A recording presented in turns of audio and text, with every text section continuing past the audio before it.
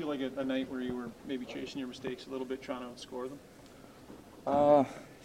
Yeah, a little bit. Weren't sharp in the first 2 periods, and then turned it on in the third there, but too many mistakes. Big mistakes, like giving away goals they don't have to earn. Is that fair? Yep, that's fair. Feel like you guys did enough? Like their goalie made a lot of saves, but do you feel like you did enough to create enough havoc for them? You think? Not over the 60 minutes, but I thought in the third we obviously created numerous chances, but yeah, shouldn't even get to that situation.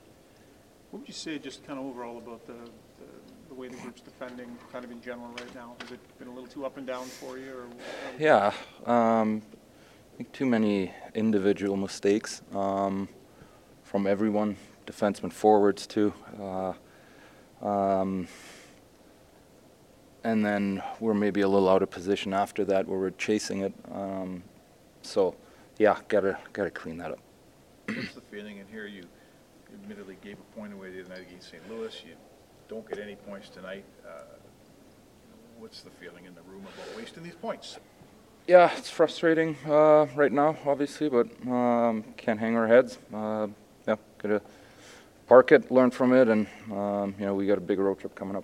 Hi, it's Shauna, and I might be a bad parent because my kids think French fries are vegetables. Hey, it's Ryan, and I might be a bad parent because I went out for wings when my wife was in the hospital after giving birth. Johnny here. I might be a bad parent because in my house, the tooth fairy gives pocket change. But we're not alone. Len emailed us and said his 6-year-old daughter's Tarzan moment going from love seat to lazy boy by curtains made him more proud than any dance recital. And Andy left his 2-year-old at the rink. All right, guys, I'm sure we're not alone. Like Andy's kid.